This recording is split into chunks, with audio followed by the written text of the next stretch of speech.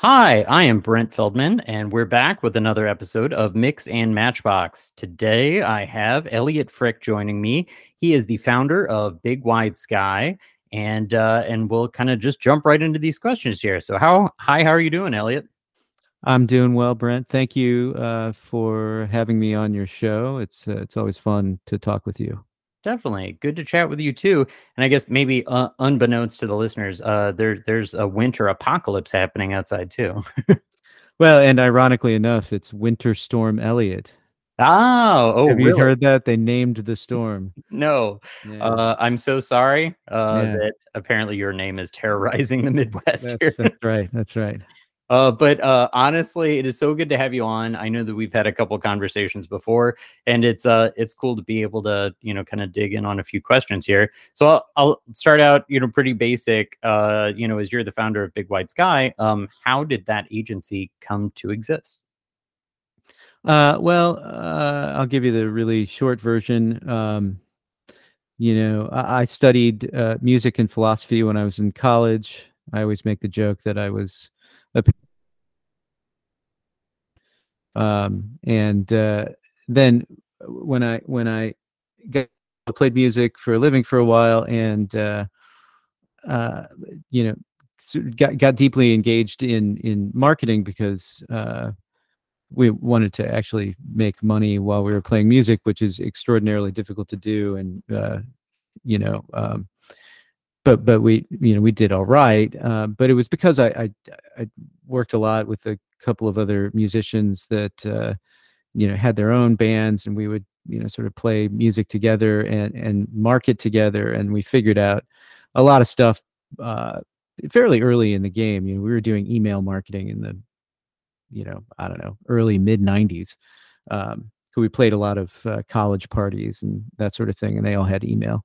So it just through the way the sort of serendipitous routes that sort of pop up in life, I ended up getting a job at an advertising agency, and so in my work in advertising, I became sort of obsessed with how the challenges that I was seeing on the client side, and how those challenges would end up resulting in work around marketing and advertising, but that the origins of them were deeper and had to do with things like organization development and the sort of psychosocial components of working in a business, and management theory and all kinds of other stuff.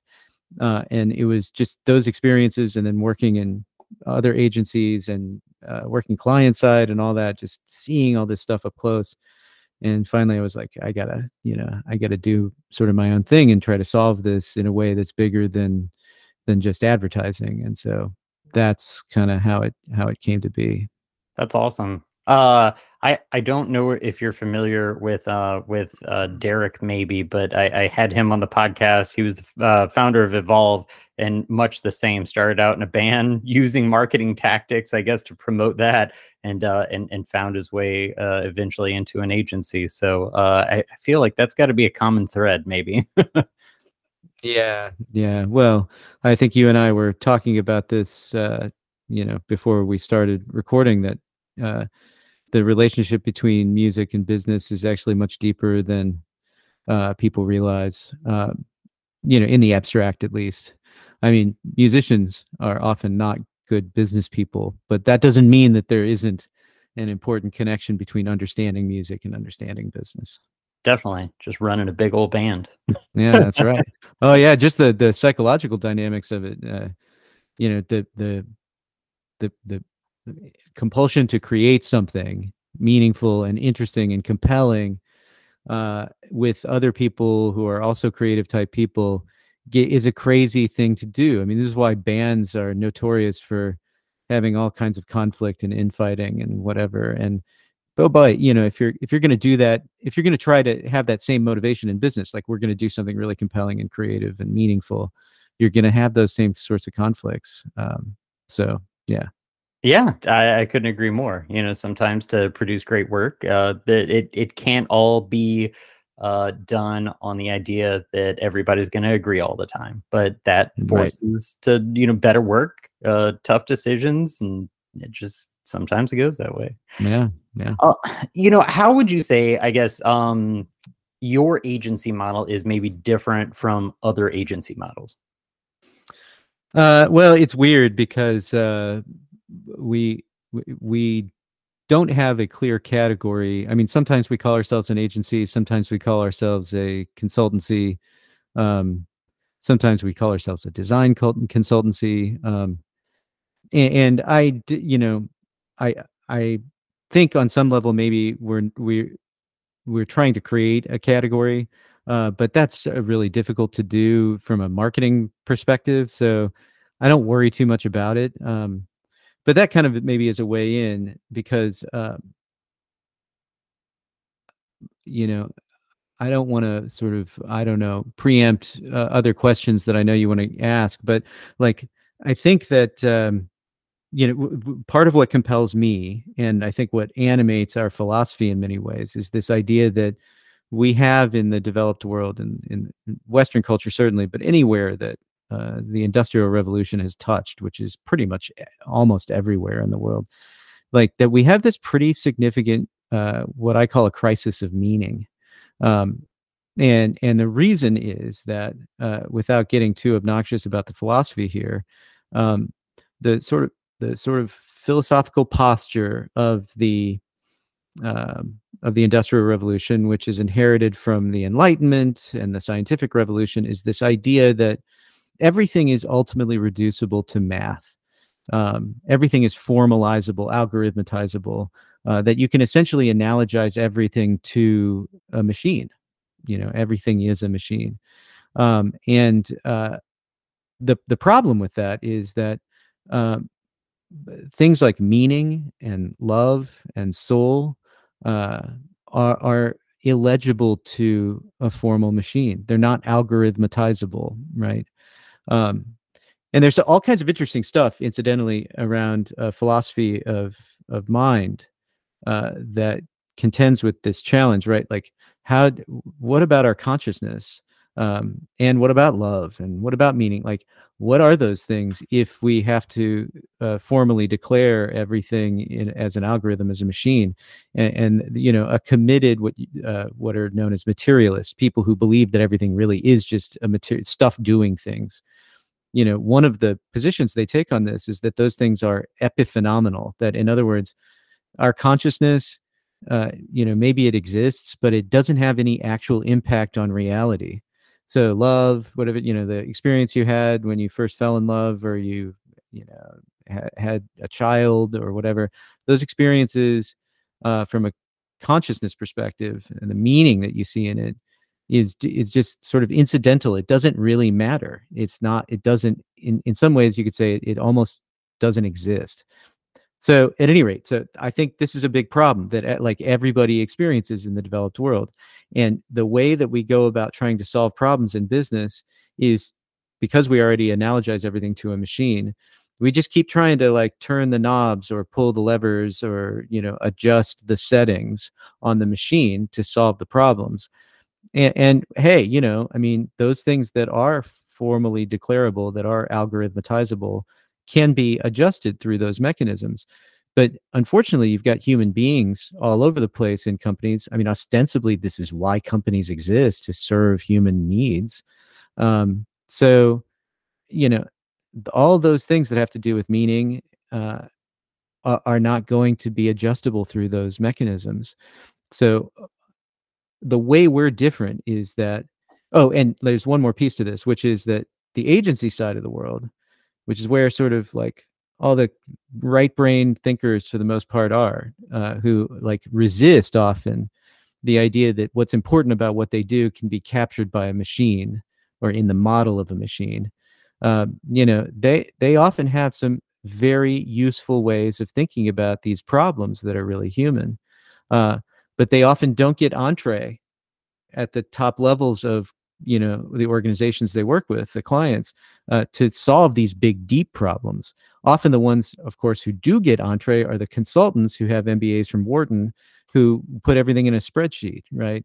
And so what we're trying to do is not so much split the difference, but synthesize something as a firm where we can say, hey, we're going to use sort of meaningful, right brain, creative kinds of thinking and apply it to the challenge of these big intractable problems that have to do with the crisis of meaning in organizations. We respect spreadsheets, we use them, we respect algorithmatizing things, we create algorithms, we create technology, but our real value, what makes us unique, is the way that we think about how to solve these big problems that revolve around our collective inability to deal effectively with meaning. That's cool. It's a real,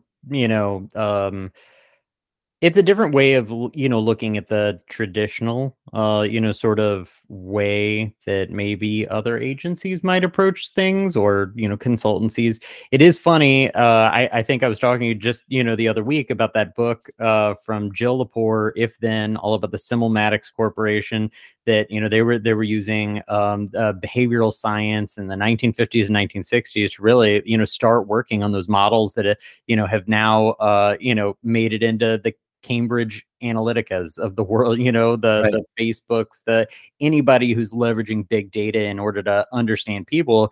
But it's so funny, even at that time, how I think people were upset about it being so sterile in a way, and it really reducing things down to a point to where, yeah, there was a material lack of meaning, and there's so much room for, I feel like, that kind of thought in some of these processes, where I feel like there's a common belief that data will solve everything, and I don't think that's true.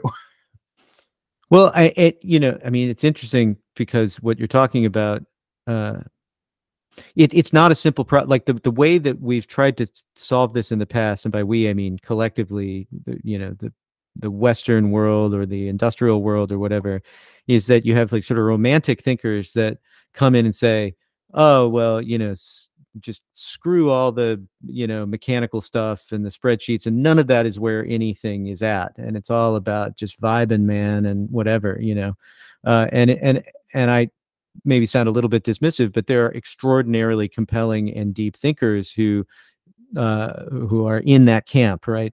But it's true that like behavioral genetics is real. Like I think people overestimate the ability that parents have to influence the behavior of their children over time. Like, you really have to work hard to like either as a parent to either have a profound positive or negative impact on your children. Nobody wants to believe that, but it's just the data shows it's true. So, but the thing is that behavior is the sort of the residue of the cognitive traits that are the things that we don't really understand well. Like it's cognition, human cognition, that we have a hard time with, that the formalized machine has a hard time with. But yeah, once it turns into behavior and there's stuff that you can measure, like where did somebody click and how long did they hover over something, and that kind of behavior or that kind of data that comes from behavior really can be turned into formal algorithmatizable stuff. But the mistake is in thinking that because you can do that, that you've captured what's going on cognitively, and therefore you can address the problems that arise from the fact that we don't understand cognition. Yeah. So, Oh my gosh. I swear, if we had another hour or something, I would dig in on, and I'm gonna put a little place marker here for Noam Chomsky started, tearing into what was, Dolly AI, OpenAI, GPT-3, and and its foibles. But I know that we've got other questions to get into, but maybe a whole nother podcast that we could spend digging into. yeah, we can't make this like one of those 4-hour long Joe Rogan episodes or whatever. Like we'll have to try to stay concise. All right. Yeah, but anyway, definitely would be fun to dig into it at some point in time, because I appreciate all the thoughts on that. I guess jumping into the next topic, Yeah. if that is, let's say, the kind of way that you're approaching some of the problems that that your company sees, is there any underlying principle besides that you could say that you rely on in approaching those sort of problems? Yeah. Well, what I would say is that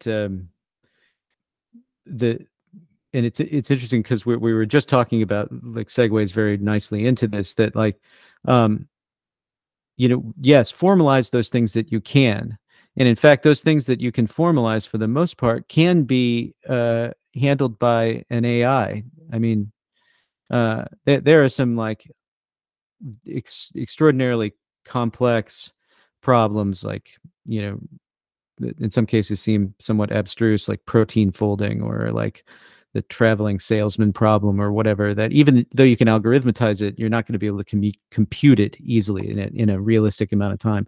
But for the most part, the problems that you have in business that you can algorithmatize are going to be done by an algorithm. They're going to be performed by an algorithm. They're going to be automated. They're going to be AI is going to do it, whatever. The problems that can't be solved, that aren't just hyper complex, that can't be solved, are problems that uh, have to do mostly with possibility, and this is what possibility and analogy, and this is what makes human cognition so unique and interesting, right? Is that it is almost certain, it seems to me at least, that human cognition is fundamentally analogical. We use analogy all the time when we think, and analogy and possibility, I think, are deeply sort of interdependent. That if you can analogize something that you've encountered to something that you are encountering, you can see what could happen, right?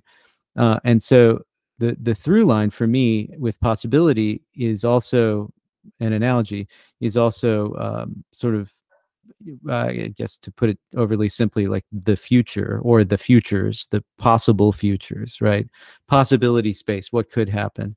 And so the you know yeah, what we see over and over again when we encounter what seem to be intractable problems with organizations, that is the most useful in thinking about it, and is often the most neglected thing, which is why maybe the problem isn't getting solved or whatever, is what is the possibility space on it? What do people see in the future for this?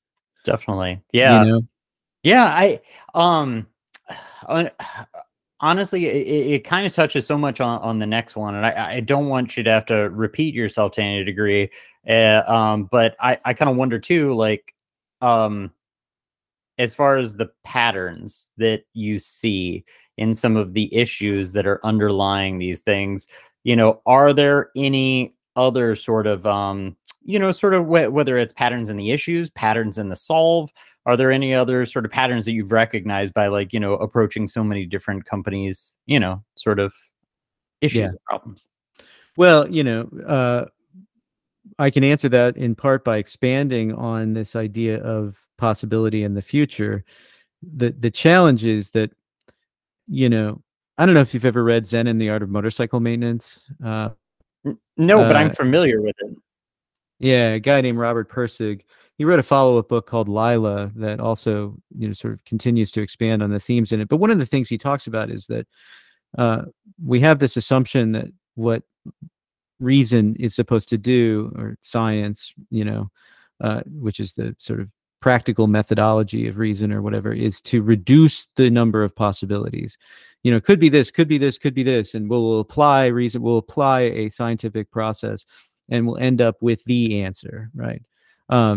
But as he points out, like, it actually, the scientific process does the opposite. It increases the number of possibilities, and this is a fundamental concept of future studies, so, or futurology, or whatever you want to call it, applied futures, or speculative futures, design futures, whatever, is this notion that the further into the future you cast your vision, the more uncertain it becomes, which means the wider the space of possibility is. The number of of differentiable trajectories increases dramatically the further into the future you look.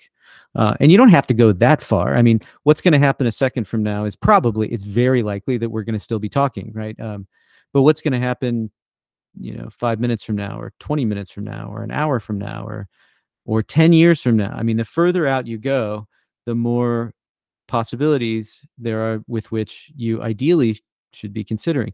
So the challenge is, I think, and the pattern that emerges around this is that when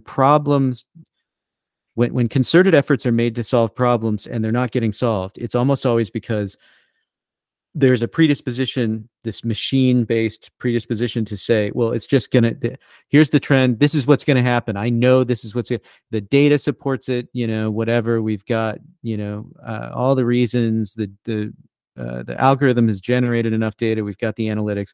This is what's going to happen.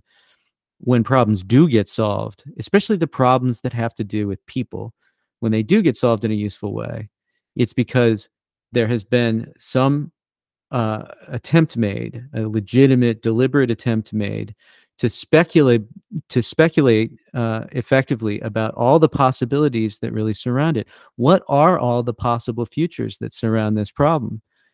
We also have, I mean, it's not just the machine that does this to us. I mean, there's some cognitive biases that get in the way too. Like we don't want to consider collapse scenarios. What if everything falls apart, or what if instead of like things getting better or falling apart, they just kind of stay the way they are? Like, what does that kind of future look like?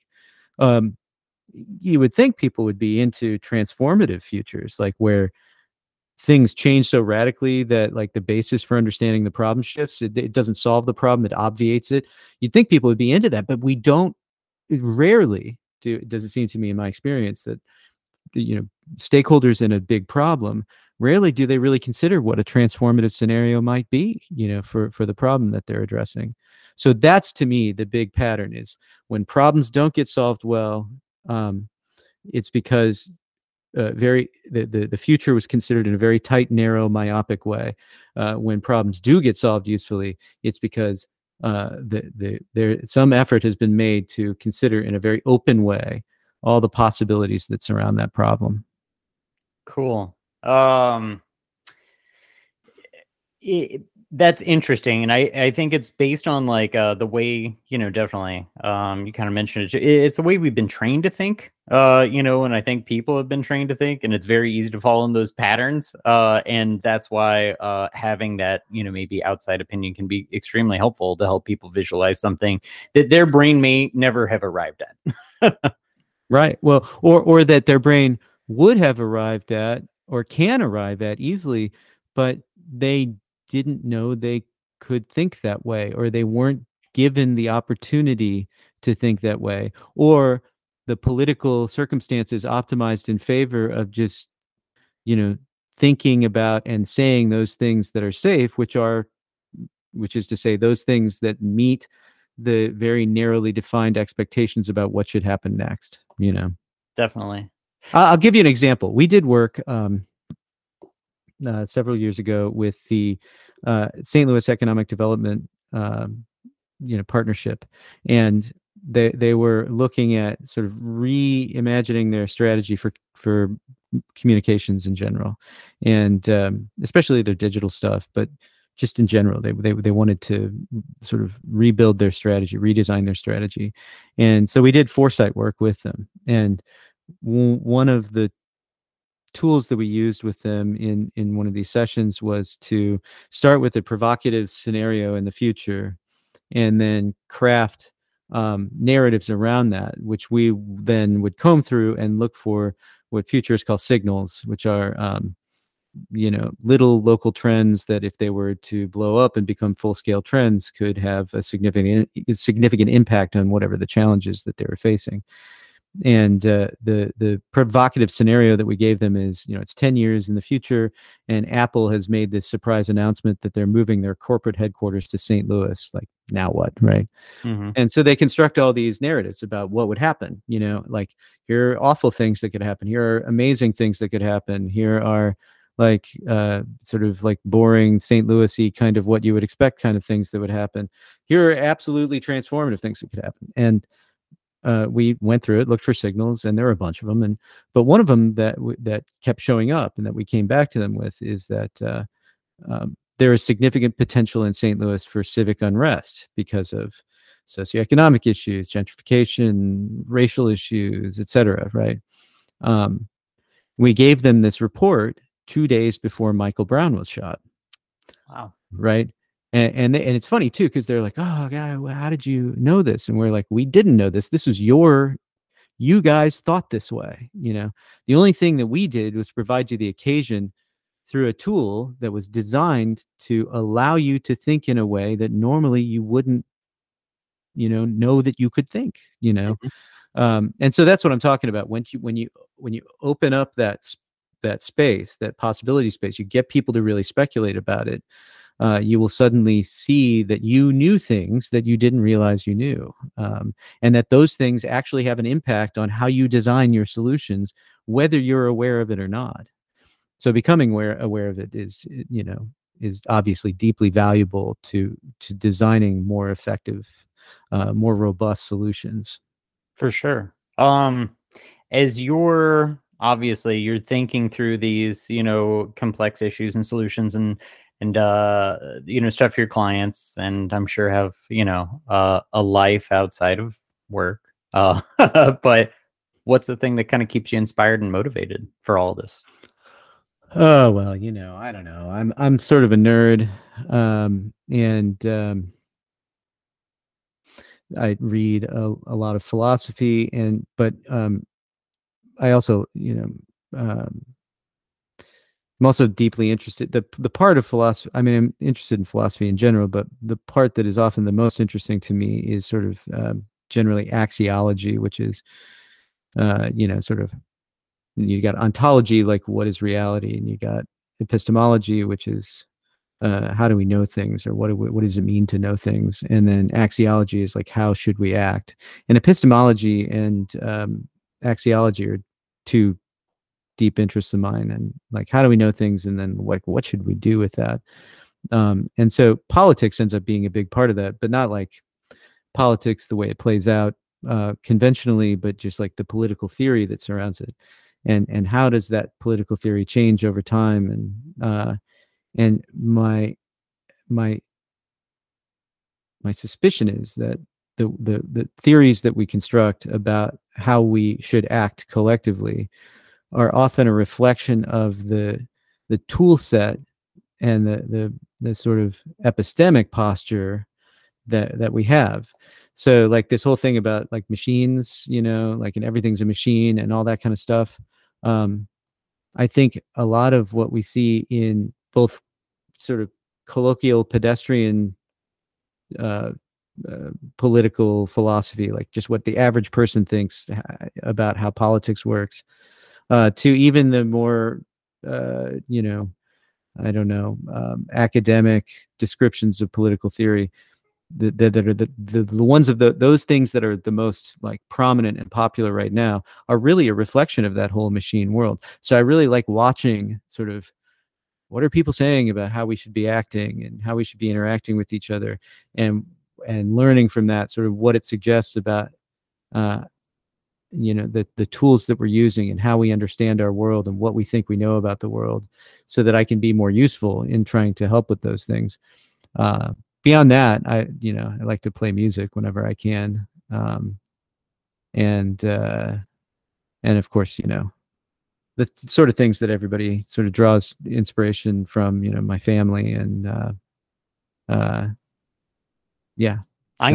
I'll name one you told me the other day: cooking too. Oh no, that's a good point. Yeah, absolutely. Well, I'm I don't know. I'm probably somewhere on the autism spectrum, which is, I don't know, maybe obvious if anybody's listened to like 5 minutes of this, little dissertation here. But and so I'm sort of obsessed with Japanese culture.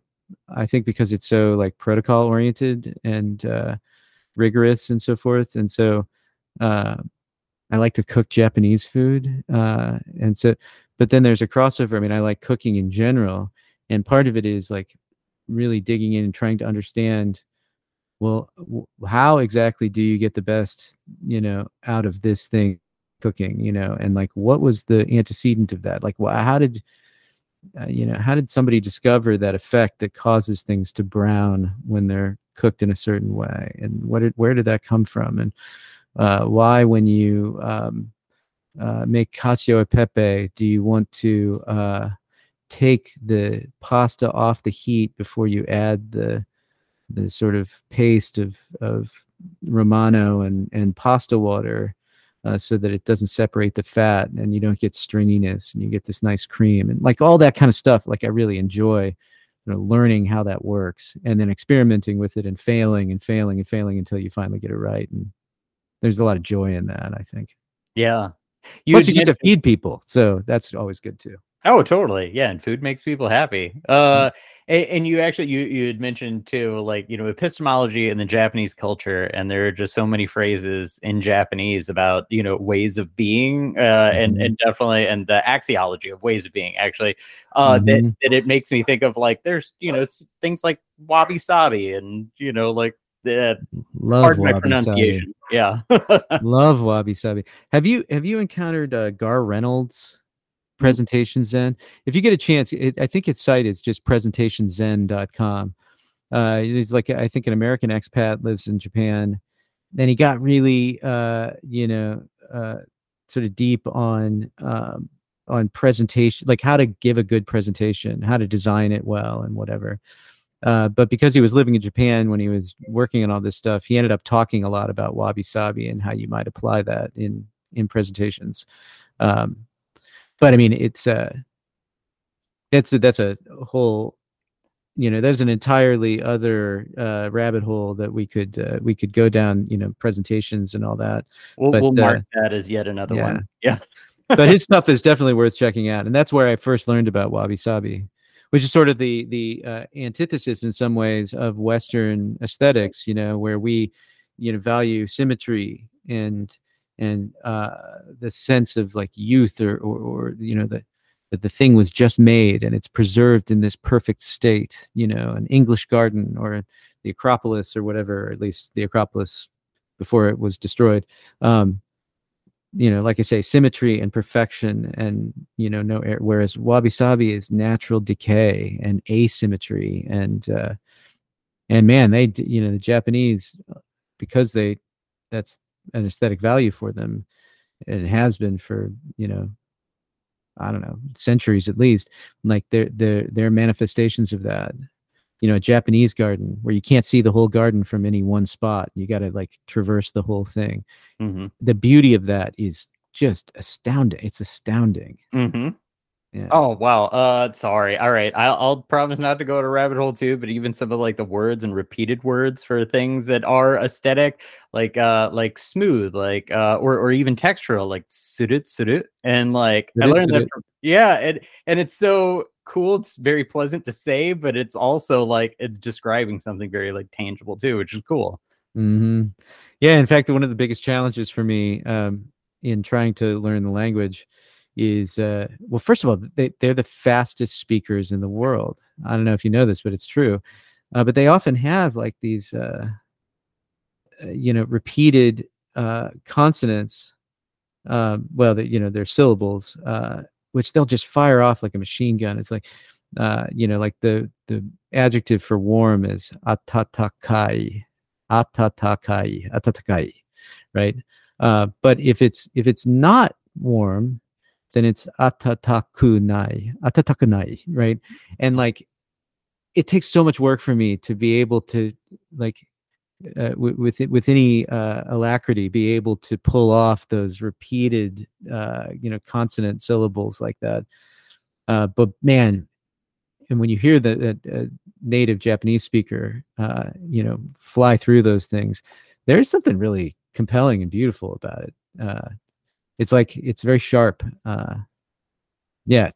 Anyway, Yeah. that's another rabbit hole. Yeah. I know I could keep going, but if I definitely I have a great affinity for it as well, and my wife's Japanese anyway, so like, yeah, I know. Oh, another podcast. I swear you could probably mark 3 of these we're gonna do. Okay, well, I guess I'll jump into, are there any lessons you feel like you've learned along the way that would be helpful to, maybe other agency owners, consultancies, people that, that you're like, man, if I knew this, I would have, done this differently. But any lessons you feel like you've taken away from what you've gotten out of your work? Gosh, if there's something that I don't know, maybe is sort of universally applicable, it's and it's so maybe it seems trivial or trite or something, but it's like um well you I don't think anybody really just sort of knows what they want to do and goes out and just does it.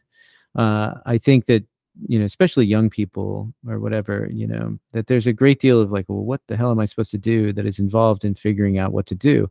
Um, I think there are people who from very young ages are led down a particular path or whatever, but that the only way that anybody successfully gets on with doing something of real value is just by doing things, right? Just do stuff. And so, and then if you have, sort of, if you get any traction with it, just keep doing it, um, I think especially earlier in the process of being an entrepreneur, I had experiences, especially because the stuff that we do is somewhat, if not novel, at least maybe apparently a little weird or something. And building a business like that in St. Louis, which, let's be honest, is not the most like, yeah, let's try crazy stuff kind of place to do things. I got a lot of feedback and a lot of advice and whatever from people who are like, why can't you just do something more why can't you make your business more conventional? Why could, and it gave me a lot of doubt about whether I was doing the right thing, or whether I knew that I should be doing what I'm doing, or whatever. But really just persevering in doing the things that, once you start doing something, you find that you're drawn to do this part of it or that part of it more, just keep doing that. Um, and then eventually you'll be able to, look back over a long enough period of time and say, this is now meaningful. I have made progress. It matters to me, whatever. But I think especially these days with this whole like crisis of meaning thing that I was talking about, especially with young people, there are a lot of folks who are just like, I don't even know what I'm supposed to do, or I don't know why I should do. Like, I don't even know that anything I could do would have any meaning. So just acting and not worrying about whether or not it's meaningful at first, or whether you believe, and then allowing belief and allowing meaning to emerge from action. That seems to me a really important thing. Maybe that wasn't so trite after all. Maybe No. I mean, I could boil it down and make it sound super hackneyed, like lean in, but right. no, Follow your heart. Yeah. I definitely know. I appreciate that. And I feel like that's good for anybody to know, especially as, anybody starting a business, doing something, anything different to maybe, quote unquote, the norm. But I think that's helpful. Cool. Well, how, would you say that your team is critical to you executing on, what you do? Well, oh gosh, lots of ways. The one thing I would say about that right out of the gate is that I've learned, uh, in part through my study of, you know, um, psych, psychometrics and developmental psychology, sort of characterological insights, that sort of every different kind of neurological or psychological predisposition is important. I think there is maybe a somewhat, you might say, immature or easy sort of cognitive bias or presumption that people can make, that if someone thinks differently than the way I think, that they're wrong and I'm right, um, And so you encounter somebody with a different set of character traits, and you just say, well, whatever, I'm going to stay away from that. But especially, well, I think it's a recapitulation of our own minds that, like, we are actually, was it Emerson that said, do I contradict myself? So what? I contain multitudes, right? Like, you are not a monolith.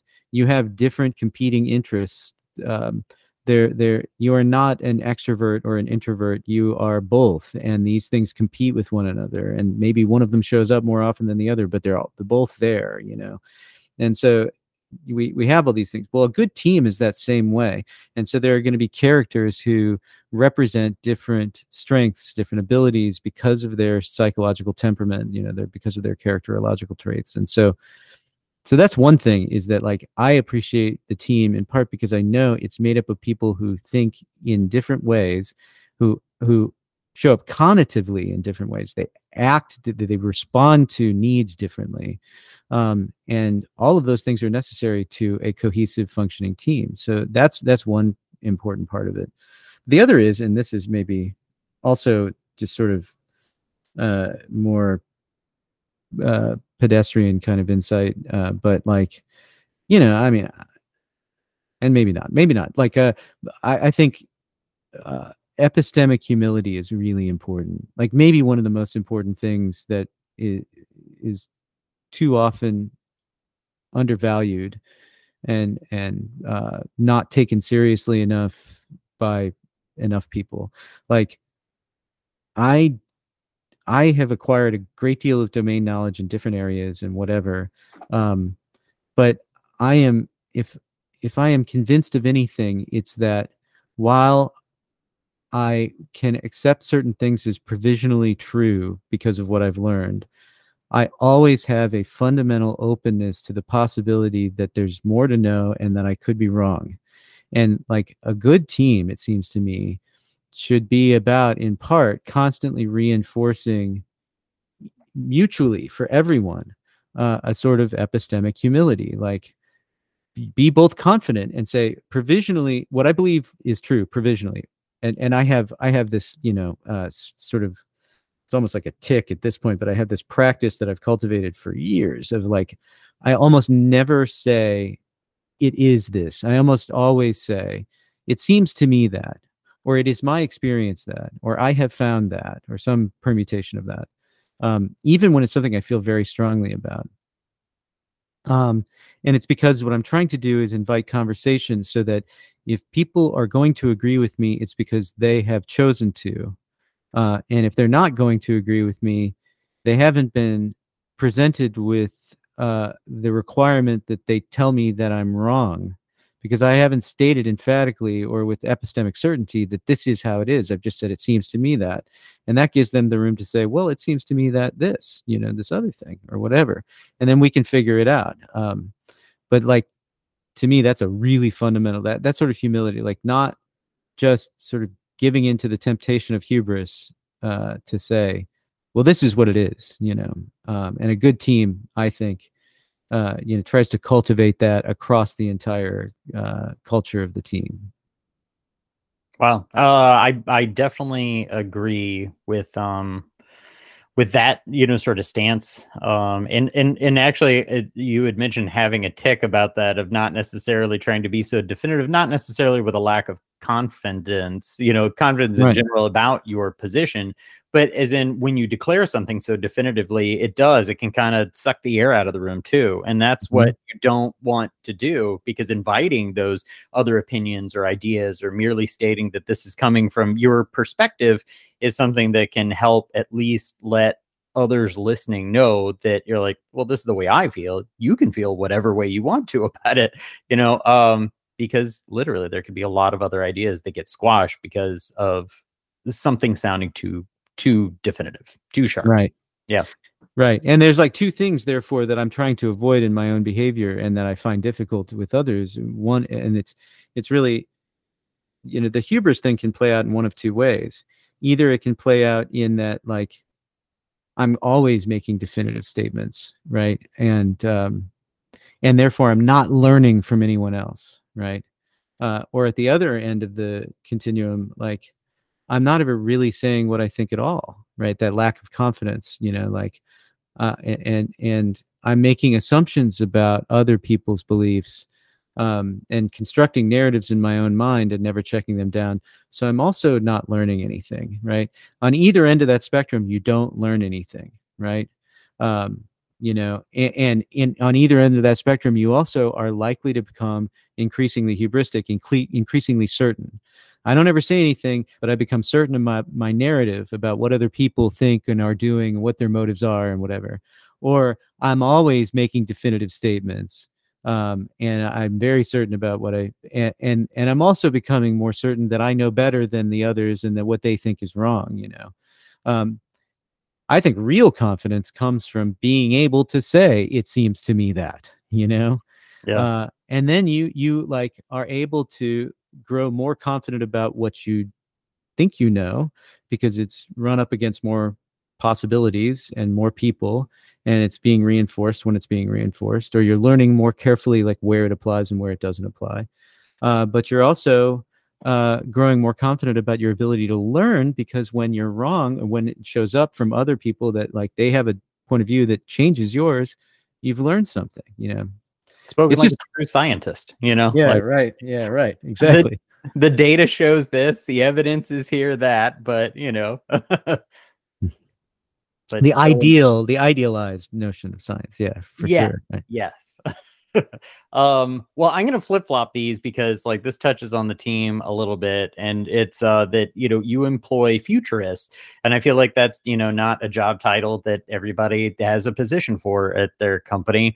But as you have some of these people on staff, and it kind of sounds like this, and what we've been talking about, but are there any like giant global issues that you're like, wow, I really wish we could solve this, or be thinking about this in some capacity, or like just try to tackle those problems that maybe you don't get a chance to in your everyday work?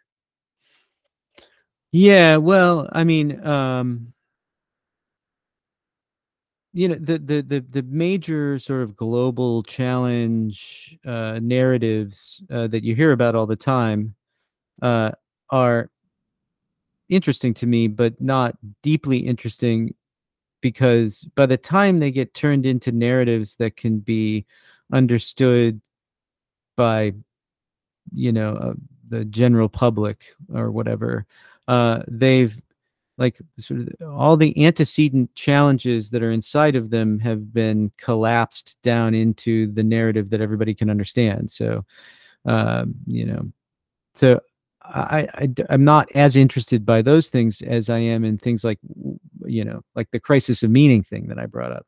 I mean, I don't think the the breadth of the ways in which this challenge that we have uh, with mythic narrative, with meaning, with the ability to communicate meaning, with having like lost our mythos.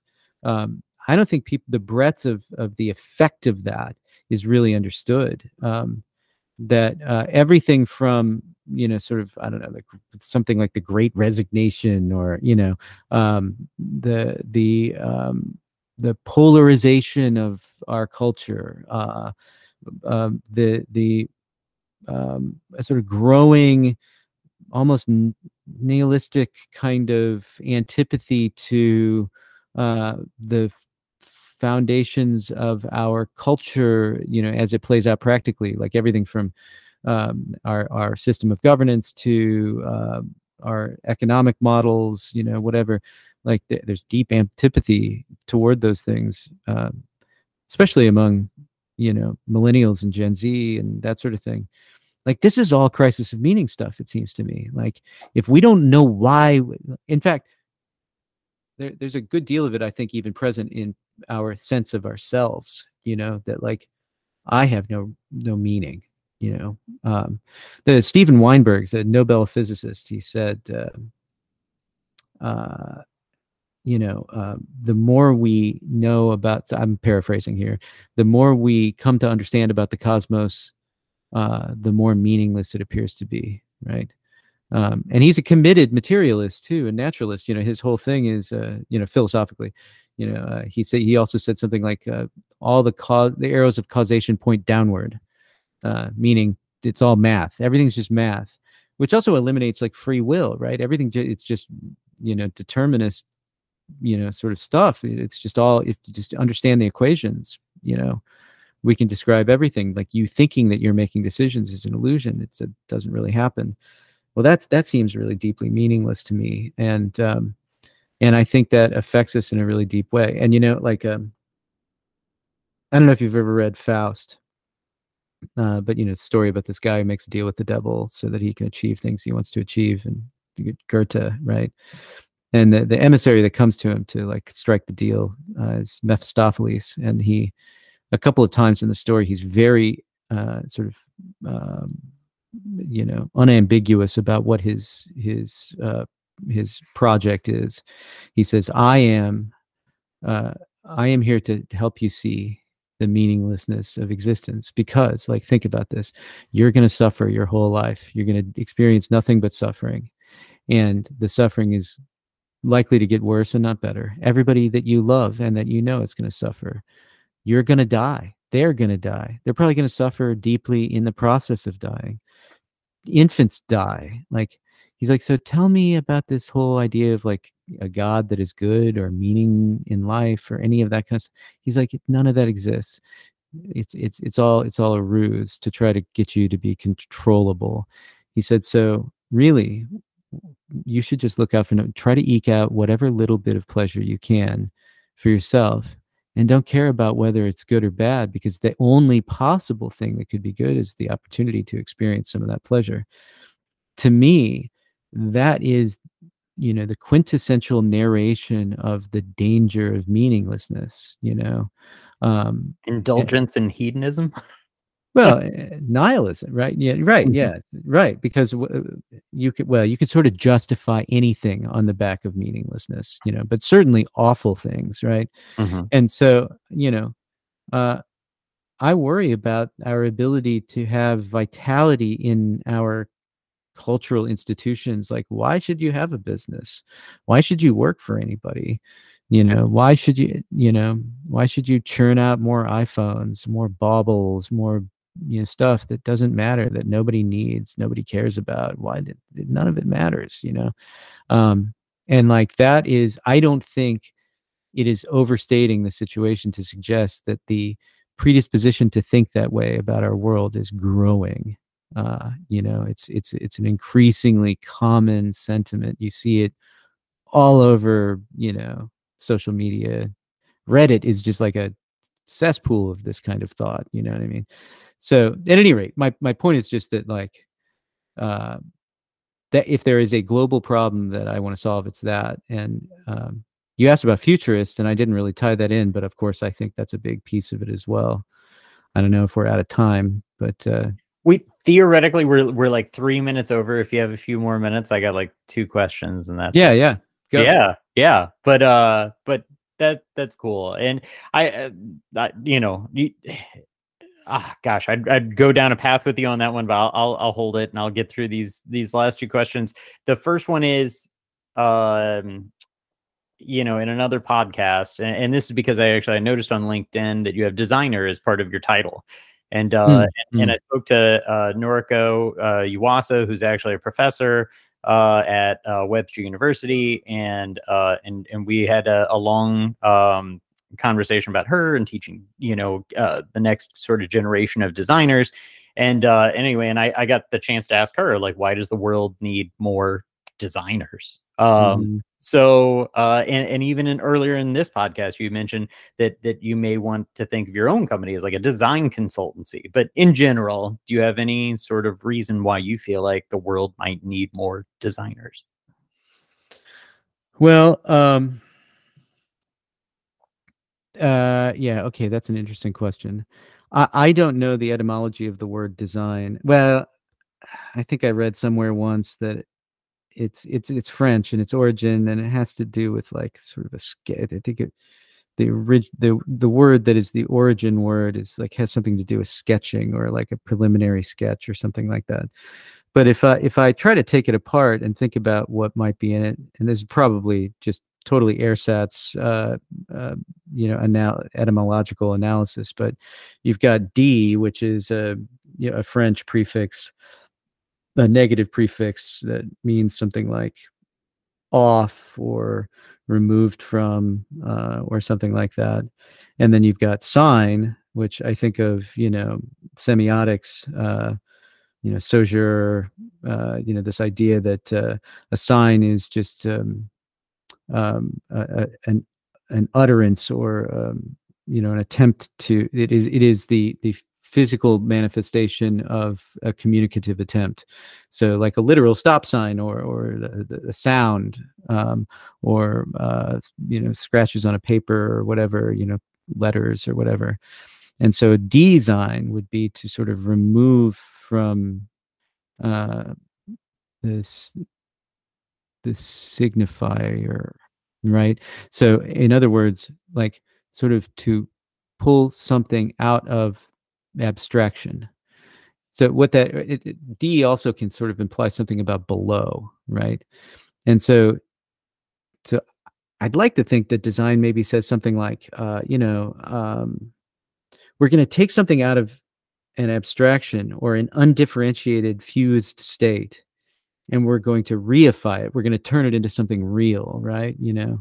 And so if you do think about it that way, well, then it's not just, sort of graphic design, which is a common misconception about design.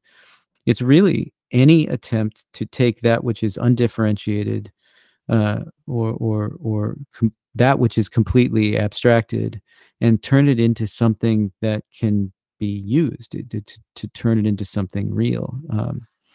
And so then, if that's true, then it's like, well, sort of like all the problems that we face are ultimately design problems, and that there may be a process of, sort of defining the probleming, right? Defining the problem well, where you open up the problem and you get more abstract. But then the design process is the process by which you close it back down, to something real that can be used to address the problem once you understand what the problem is. So it's sort of like everything, right? I mean, once you establish a machine in your business, if you manufacture widgets or whatever, and maybe you think you don't ever have to think about design again, but something's going to change. The marketplace will change. The world will change. The tools you use, the systems you use will change. So yeah. So design is sort of everything in many ways. Yeah. Wow. I dig in on the prompts in which you provide DALL-E AI in order to almost come up with those answers, that it is about just like you said, defining those kind of questions a little bit better, whatever those inputs are theoretically, to get potentially the right answers. But it is very interesting. And yeah, I feel like there's ways to solve, if you want to think about it in general terms, is like people who are designers using that design language to solve problems. I feel like there's almost like in the mind of a person, quote unquote, who could be a designer, seeing things in a different way too. They're being trained, let's say, whether it's formal or informal, to try to make those things come to life. I feel like is one of those things that's it's hard to describe, but it's interesting that it is like the language in which somebody can use to bring about a solution that maybe has never existed before. And whether that's visual, whether that's design wise, whether that's creating manufacturing operation that has never come into existence before. But it's kind of like and you said it right at the end, we rely on design for everything. So yeah, I agree. Cool. All right, cool. And then last one. This one's a softball, unless it's going to be really hard, but it's a little cliche. But what's your book on an island?